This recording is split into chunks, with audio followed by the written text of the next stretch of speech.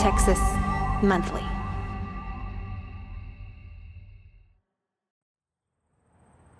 One day last fall, Hemphill County Sheriff Nathan Lewis walked into a meeting with two of the county's top officials, the county judge, George Bryant, and county attorney Kyle Miller.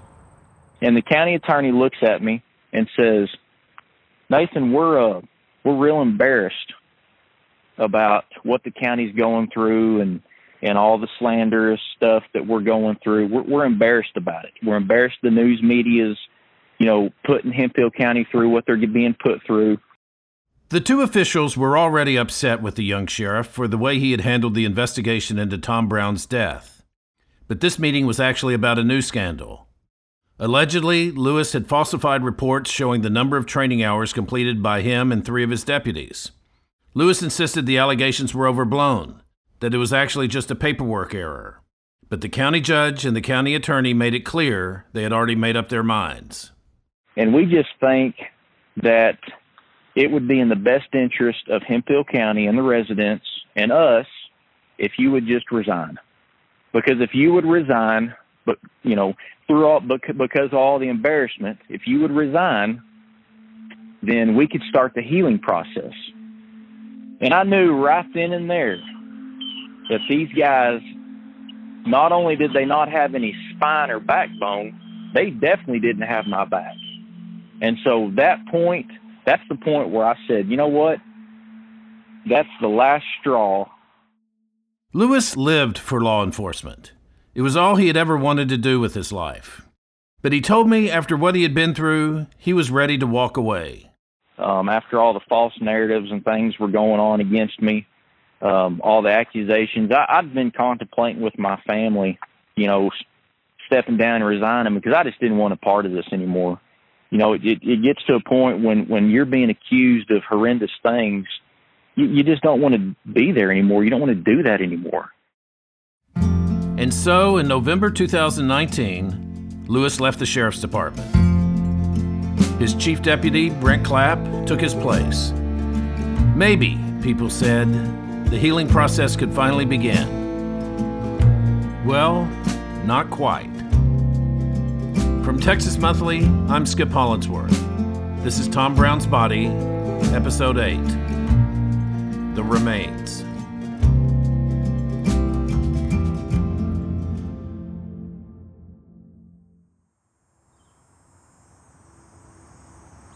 Three years had passed since Tom disappeared, and it looked like the story might finally fade from public view.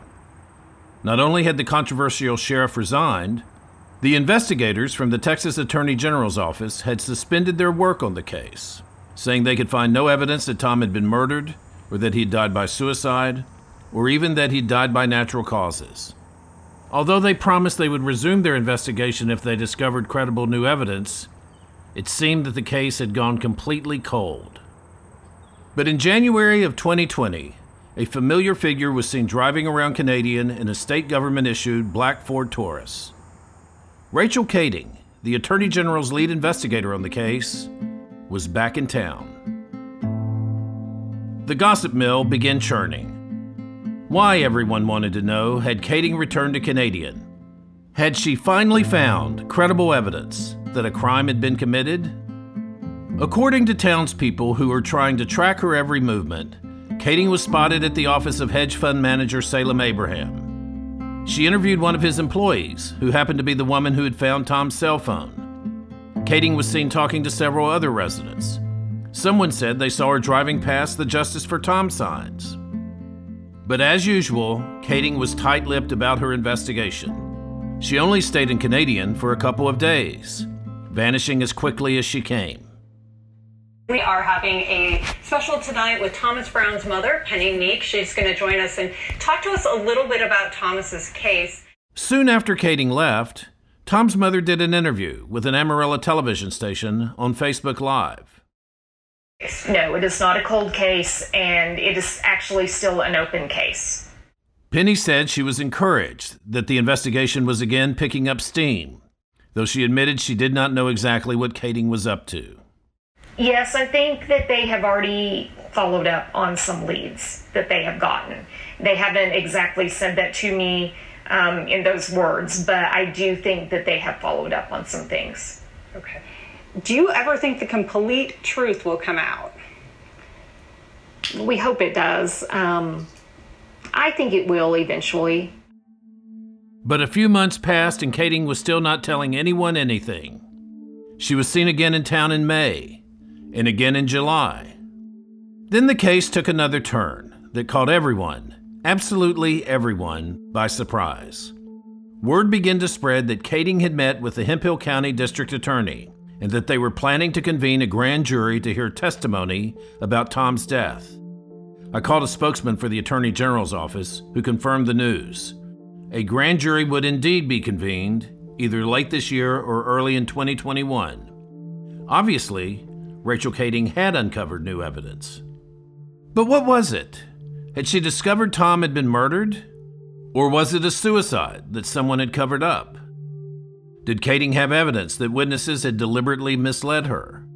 And if so, was she planning to make them testify under oath, forcing them to either tell the truth or go to jail? After the news broke about the grand jury, I called Tom's friend, Christian Webb. Christian. How are you? This spring, after graduating from Oklahoma State, Christian got a job as a forensic scientist at the Department of Public Safety in Waco. She analyzes DNA evidence found at crime scenes. She had decided to go into that profession because of Tom. Because I want to help people in the way that Thomas wasn't helped. And I think a big reason as to why we know as little as we do is because there wasn't any sort of forensics work done from the start. These days, Christian rarely goes back to her hometown. It's kind of hard to return to what it once was because it's not the same. And, you know, I know Tom will never be there again. So, and I don't really talk to any of my friends from high school anymore. And I don't know if Tom's disappearance and death kind of led to our distancing from each other. But it's just not the same going home anymore. When she does come home, Christian finds herself following the same route through town that Tom used to take when he went cruising. Tom's Loop, the kids used to call it. Anytime I drive around Canadian, I wonder, you know, what could I have done to help Tom if I would have stayed with him a little bit longer. And that's always very hard for me to think about. Meaning you could have protected him maybe, or you could have been there so that he didn't get into whatever trouble he got into? Yes, sir.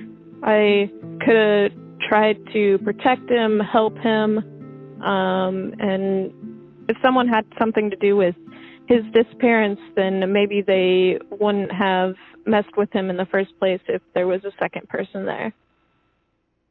There was a period, Christian said, when she had strong opinions about what had happened to Tom. I was pretty sure that Nathan Lewis had something to do with his disappearance, but now I am not sure, you know, who is involved. I think there are a lot of missing holes.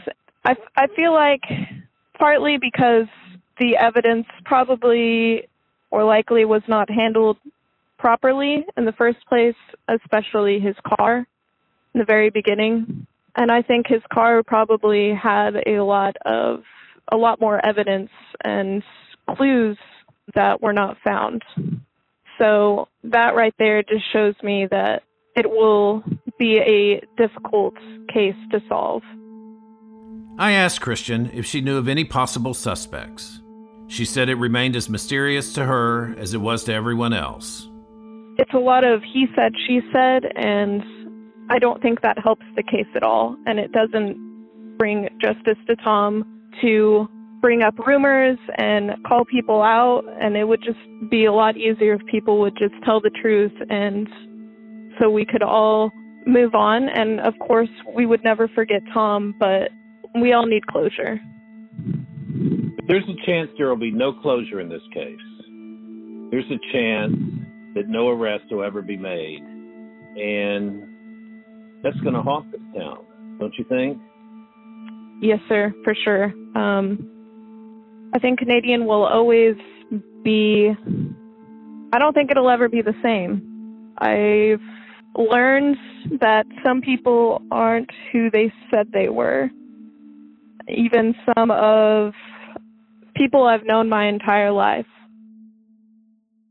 In fact, Christian told me, when she comes back to Canadian, she often finds herself studying some of the townspeople she sees, studying their mannerisms, perhaps searching for clues. I'm definitely more paranoid. Really, wherever I go, I definitely watch my back more and pay attention to what's going on around me, just to make sure what happened to Tom doesn't happen to me and doesn't happen to others around me. Because you think there's still a killer in town, right? Yes, sir.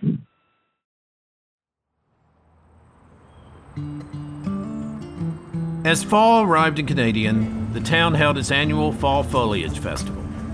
There was a craft show and a pumpkin painting contest downtown. The Palace Theater featured the movie Hocus Pocus. The Canadian High Wildcats won the district championship and were once again on their way to the state playoffs.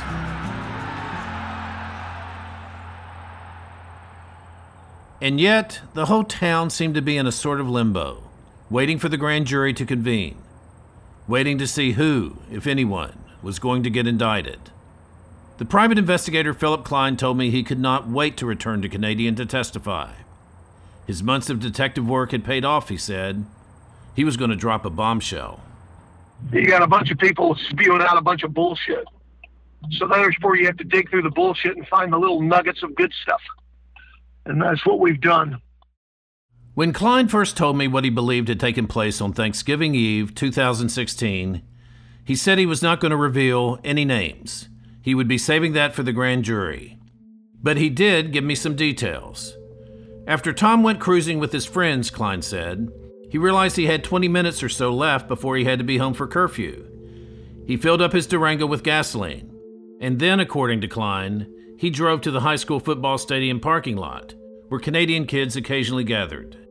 We think he met up with somebody over there. That person, Klein said, came up to Tom's Durango, pulled out a .25 caliber pistol, aimed it at Tom as a joke, and accidentally pulled the trigger. My belief is that somebody was screwing with him and the gun just went off. Hit him, killed him. So Tom was sitting in the driver's seat of his car. Somebody walked up behind him, shot him in the head with a .25. So it wasn't someone coming up to kill in the parking lot to kill him? I don't think that was premeditated. And how was all that blood hidden? So there's not a lot of blood on a .25 caliber. We think there was blood from the nose and blood from the mouth. That's why hitmen use .22s. They don't make a bunch of noise if you have a suppressor on it, and we don't think the suppressor was involved. We think somebody came up behind him and shot him in the back of the head. That's what we think. Klein added that the person who shot Tom was assisted by someone else, or maybe more than one other person, who helped him dispose of Tom's body. Dragged him into the back seat. Put him in the dragged back him seat. out the front seat into the back seat. Mm-hmm. Anybody check for blood in the parking lot of the? There was none. And then drove him where? Out to Lake Marvin Road, dumped his body. Then came back in and washed and cleaned the car. That's why nobody saw the car driving around up until they caught it on camera coming into where it was going to be parked. They'd had the chance to clean it. They would have had to clean it that night. That night they did. Where would they have cleaned it and washed it? Don't know. There wasn't that much blood. Every time I talked to Klein, he added details to his story. He said in another interview that he believed it was 2 teenage boys who were fooling around with Tom, and one of them had a gun. The person that did this, we believe did the shooting, was probably a pretty well-known person in town. Did this boy who shot Tom, he was the son of a prominent family? Our theory is that would be correct, or friends with a prominent part of the family, because the kid never knew it was loaded. They were just screwing around with a gun, and it went off. There was no intent. We believe that there was a panic of, oh my God, what do we do? What do we do? We believe the phone call was made by whoever did it. We believe that a parent was contacted, or somebody that's an adult that knows somebody was a contact that knew what it was. So the boy who did the shooting called one of his parents? The person that did that to Tom, we believe, called an adult. That adult could have been a parent. That adult could have been a parent's friend. That adult could have been just an adult. What do I do? Oh, God, what do I do? And then Klein offered up another piece of information that he initially said he would be saving for the grand jury. It was Klein's bombshell. That adult made contact with the sheriff. That's when the cover-up began, is our belief. And the sheriff told them to do what? Cover it up. So the father of the boy who shot Tom, or a friend of the father's, calls Lewis. And why would Lewis even then agree to participate in the cover-up? There's no reason that the sheriff would try to help cover it up other than that it was somebody that, was a prominent part of the community. We have a 32-year-old sheriff that is a political novice. I mean, literally a political novice. He's such a political novice that he trips over his own shoelaces. So our guess is he was in a pressure situation. He knew that if he were to not do what happened, and that this situation would be maybe a political killer for him, would be a political life killer for him. And so, I think what it was a poor decision made in the middle of the night, and then it just started growing exponentially. Klein also alleged that as part of the cover-up, Lewis came up with the idea of publicly describing Tom as a troubled runaway, so that no one would spend much time looking for his body. That's where I think all this fairy tale, he dressed up in his diaper and got in a truck and drove off, or he was picked up by an 18-wheel driver. I mean, when I started hearing stuff like that out of his mouth, I was like, where is that coming from? I mean, there's no evidence to point that way. It was, in typical Klein fashion, an eye-popping tale. And a curious one. If Lewis did assist with a cover-up, that would explain some of the so far unexplainable details. Lewis could have told the two boys to plant the backpack a third of the way down Lake Marvin Road. He also could have confiscated Tom's phone, which he himself could have later planted near the beginning of the road, just prior to Klein's search in 2017. But what was Klein's evidence? Who were these two boys at the high school parking lot, who, according to Klein, were messing around with Tom? Which one shot Tom? And what prominent family did he come from? Let me tell you what Klein is saying. Of course, I called Lewis to pass on Klein's accusations. That after Tom drove away from his friends he had been cruising with, he drives to the high school football stadium parking lot, where a couple of guys are there and they just start messing with him, not to hurt him, but that one guy pulls out a gun, sticks it through the window of the Durango, pretending he's going to shoot Tom, and he accidentally pulls the trigger, and the gun goes off, shooting Tom in the back of the head and killing him. And the boy tells his father, or a friend of his father's, who calls you, and you tell him to cover up the crime, to get rid of the body, to dump it somewhere. And this is what Klein's theory is. That's like a movie. Boy, I don't understand where he comes up with stuff like this. It's really funny. I mean, he's supposed to be a big investigator. That's his theory. Holy moly. You never got a phone call from anybody saying there had been a shooting at the high school football stadium parking lot? I've never received a call from anybody saying that there was a shooting at the high school parking lot, no. And you never gave anyone a suggestion of burying the body or hiding the body on Lake Marvin Road? That's crazy, Skip. I mean, what in the world? It's crazy. He can just say this stuff and people get to hear it. That's just crazy. He's accusing you of a felony. Yeah, it's laughable. Lewis told me he hoped he would be called before the grand jury so that he could get another chance to clear his name. I'm a celebrity. They love to make fun of me and make shit up. I'm the dirty sheriff. I mean, that's what I'm known for in the Texas Panhandle. I'm the dirty sheriff, the corrupt sheriff, and it sucks. I laugh about it because I know none of it's true, and I know the truth, but everybody else, they have this, I don't know, the way they think about me. It sucks. Lewis said if he did get on the stand, he not only wanted to raise questions about Klein and all the stories he told, he wanted to talk about someone else, Penny Meek.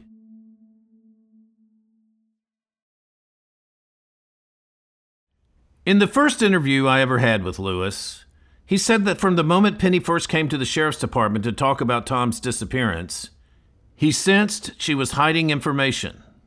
And I've interviewed a lot of people, and I've been around a lot of people talking to them. And I've never seen anybody that holds, and this is my opinion. This is my professional opinion. My professional opinion tells me that she's holding something back, that she's holding a lot back that she won't come out with. And during many of our other talks, he continued to lash out at Penny. You've said that there is something scary about her. Man, there is something scary about her. I mean, she shows no emotion. You know, the first day that she come in, within the first 48 hours of this investigation, when this first happened, she comes in and she's not even emotional about anything. She's not tearing the door down because she can't find her son. She's not crying. I couldn't believe it. She has no emotion. I'm scared of her. But Nathan, when I've talked to her, she's cried. She's read me texts. Yeah, she's getting media attention at this point. I mean, yeah, you're going to put on an act. That's what you do. Why is she not beating the door down like any other parent would when they can't find their child? Because it doesn't make sense. Because she's terrified. She's frozen. That happens with people. I just don't see it. I've never seen that. But I found a kindness to her. And surely over the years that you've known her, you've seen a kind quality. I mean, she's a well-liked school teacher. She gets along with the kids. She goes to church. Anybody can say to make you believe what you want to think of them. Hello. Penny Meek. Yes. It's been a long time. Yeah. It's been a little while. After talking to Lewis, I realized I needed to call Penny one more time. We're coming up on 4 years since Tom disappeared. Thanksgiving is just a couple of weeks away. Yep. And where are we? Is anyone any closer to solving this mystery? I don't know. They say they are, but I don't know. What scenario makes the most sense to you right now as to how Tom died? I don't think he committed suicide. I just don't think it happened. All I know is that there was a shell casing found in his car. There was a blood swipe on the door that was not there when they returned the car to me. I don't even know why they returned the car to me. So I don't know. Beyond all of that, I have no idea what happened to him. I don't know where he went. I don't know where they took him, whoever they is. I don't know how he ended up on Lake Marvin Road, and his car was on the other side of the river. There's no way Thomas hiked there because, for one thing, he's not a hiker. He's not outdoorsy. It was cold that night, and he only had on a light pullover over a T-shirt, a short-sleeve T-shirt. So I have no idea. I don't know what happened. Do Do you have any better answer of who planted that phone in October 2017, just before Klein started his search? Do you have any idea? I don't know. I know nobody in my family did it. Tucker wasn't even here. He was in Stillwater because he was going to college. Chris and I were here, but we had no idea where the search was. We didn't know where the search was going to take place, so it wasn't us. And I have a hard time believing that it was Philip, because I don't even know how Philip would have come across Thomas's phone. And if he had come across Thomas's phone, I think he would have shouted it to the world. Maybe if he thought that it was necessary, but I don't think Philip or anyone on his team found Thomas's phone and planted it. I mentioned some of the things that Nathan Lewis had told me. That he thought she was cold, that she never displayed any real grief or fear when talking about Tom's disappearance. I would say he does not know me very well. I was very frantic. I had cried. Maybe I didn't cry in front of him, but I did cry. I'm not unemotional. I'm not ice cold. I think a lot of people, if they were truthful in the community, would tell you I'm not that kind of person. If I was, I don't think that my students would like me as much as they do. And I know that I have a very good rapport with my students. And so if I am nice and kind to my students, I am nice and kind to my children. Penny also reminded me about all that she had done to find Tom. Besides hiring an expensive private investigator, she had pushed for more law enforcement agencies to get involved. I took a 6 to 8 week leave of absence from school, starting in November 1st of 2017. And I spent my days, except for Fridays, because a lot of people are in their offices and they don't answer their phones. I spent 4 days a week from the time I got up about, probably starting about 9 o'clock when people got to the office. I made calls, I wrote letters to people all over the state trying to get somebody's attention to look at the case. And I would not have gone to that much trouble if I had done something. I then asked Penny again about the theory that Attorney General investigators Kading and Smith had come up with. That Tom had died by suicide, and that Penny had found him and moved Tom's body into the woods. All because she did not want people in Canadian to know that Tom had killed himself. How do you answer that kind of accusation? I just knew it wasn't true. There's no truth to it. I haven't seen Thomas since he walked out of my house on November 23rd to go hang out with his friends shortly after 6. I haven't seen him. I haven't talked to him. I sent him text messages. There was no response, ever. I never got a response.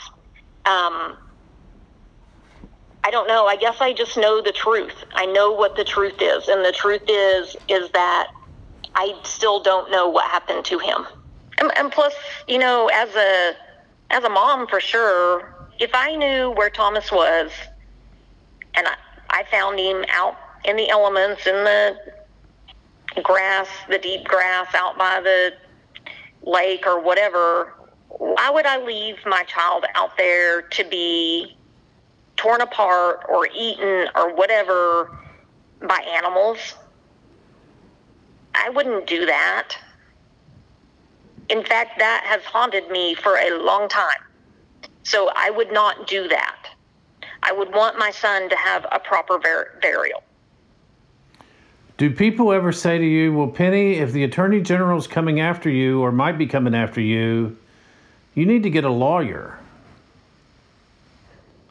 No, nobody has said that. I don't foresee that. I don't foresee them coming after me. Penny still has supporters in Canadian. But the fact is, Kading and Smith and Sheriff Lewis aren't the only ones who have suggested Penny is somehow involved. Even many of the townspeople who believe she's innocent now keep their distance from her. They turn around when they see her at the grocery store. They barely nod when they see her at church. Why do you stay in Canadian, Penny? I mean, you're a pariah to some people. I mean, I don't know. My parents, my grandparents, I know for a fact my one grandmother was born here. I mean, I could show you where she was born in 1920. And I guess I feel like that this is my community, and I've always loved Canadian. Not sure I love it so much now, but I've always loved Canadian. It always felt homey to me because my parents were from here, they grew up here, they were high school sweethearts. I always wanted to come back to Canadian, even after I graduated college. I always wanted to come back here at some point. And then I finally did, and, you know, this is the situation I find myself in. But I don't know. I love my job. I love my kids at school. I'm not going to run. I'm not going to turn tail and run. And Canadian still has a hold on you. Well, I just think we have to stay here until we have answers. And then I don't know. We'll see. And what about Tom's brother Tucker, who's still living at home with his mother? How is he doing? And how is he handling the accusations that he had helped Penny move Tom's body? The last time we talked, he was upset, and we were talking about the lie detector tests and all of the tension and the stress that was going around that. And you said that you were worried if Tucker took a lie detector test, you might lose your second son and not just your first. Well, I think more so than the lie detector test, it would be if he were interrogated, like we were interrogated. If they accused him of doing something, I think it would just devastate him, because he didn't do anything to his brother. But no, he's not really well. It's kind of it's a catch-22. He wants to stay near us, but he also wants to leave. But it's not going to matter where we go. It's always going to go with us. Finally, we got around to talking about one of the great unexplained mysteries of this whole saga. The mystery of Tom Brown himself, and what was going on with him back in 2016. Did you ever get any better sense of why he started wearing men's diapers again after years of not doing it? Well, I think that was taken out of context because Thomas was not wearing diapers. I don't know who thinks he was wearing diapers, but he was not wearing diapers. I reminded Penny that Tom's ex-girlfriend, Sage Pennington, had informed a sheriff's deputy that Tom had told her he was wearing diapers. And Sheriff Lewis later told you what Sage said. You were taken completely by surprise, right? Yeah, I had no idea what they were talking about. And as far as we know, this has nothing to do with how he disappeared or died. Not to my knowledge, it doesn't. Because I've always wondered if Tom felt afraid that he was going to be found out, that one of the girls was going to say something and it would spread all over that school in an instant. Well, honestly, I've had some other students tell me that Thomas had talked to them about it too. But I think that we have to understand too that this is a generation of kids that, anything goes. And you're accepted for anything. And there were a couple of, at least two, I know of two boys that were in high school at the same time Thomas was, and they were wearing girl panties. They liked them and they thought they were more comfortable, is what somebody told me.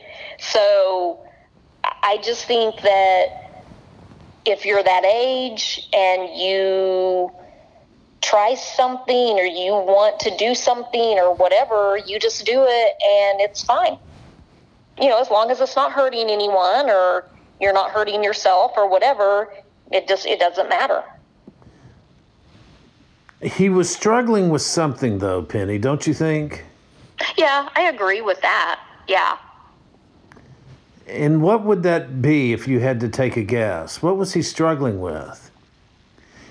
Well, we have a friend who is former law enforcement, and she asked like a psychologist or something that's a friend of hers, and she said that it has something to do with his childhood.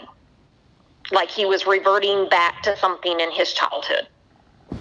Did Tom ever talk about his childhood and how he felt traumatized by his childhood? No, he really never said much about it.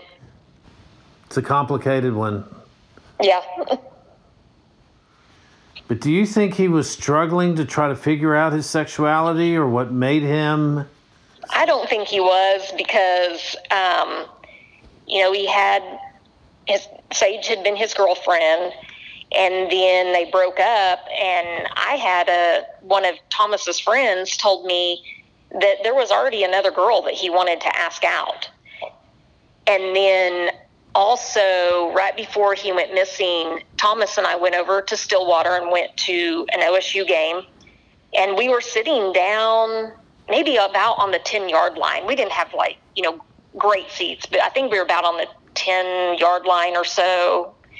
And all three of us we were kind of sitting by ourselves. There wasn't a lot of people around us. And we were sitting there and we were having a conversation, and all of a sudden, Tom's not talking to us anymore. And Tucker and I kind of look at each other, and then we look over at Tom. Well, it was a commercial, there was a timeout, and they had gone to commercial, and Thomas, the dance girls were in front of us dancing, and he was zeroed in on those girls. He never heard a word that we said. And finally, I think Tucker said, "Hey, Earth to Thomas," or something like that. And Thomas kind of went, "Oh, what?" And then I think he realized that we saw him, and then he kind of got embarrassed. And so we all kind of sat there and laughed about it. So no, I don't really think he was struggling. If Tom told you he was gay, would you have trouble with that? Well, that's a hard question. Probably some, yeah.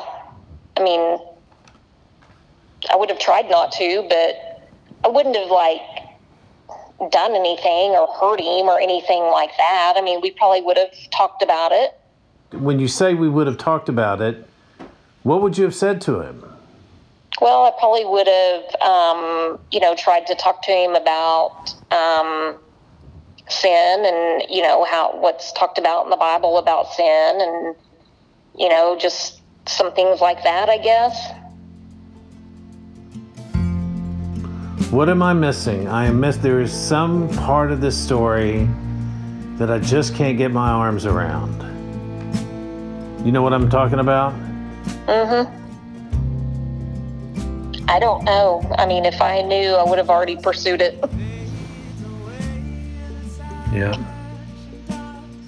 Well, I'm sorry some of these questions are so hard, but it's amazing how you stand up and answer every one and don't back off any of them.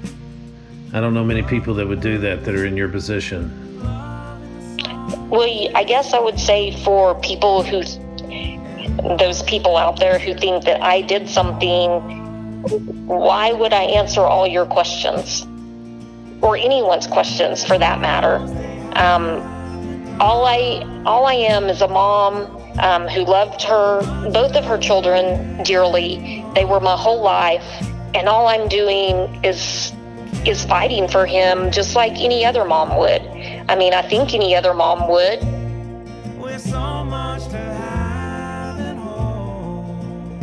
I don't know how you give up on that. I can't give up on it.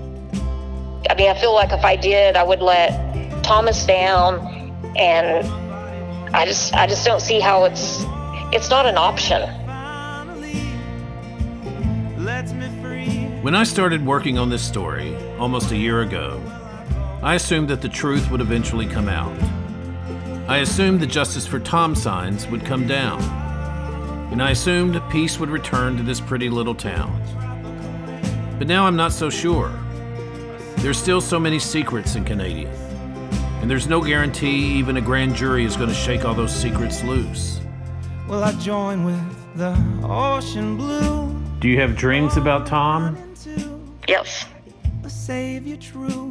What are your dreams? They vary. I mean, and walk through the night. Straight to the light. Sometimes he just shows up at home and I don't know where he's been, and I ask him questions. And no hard feelings. But he never answers them.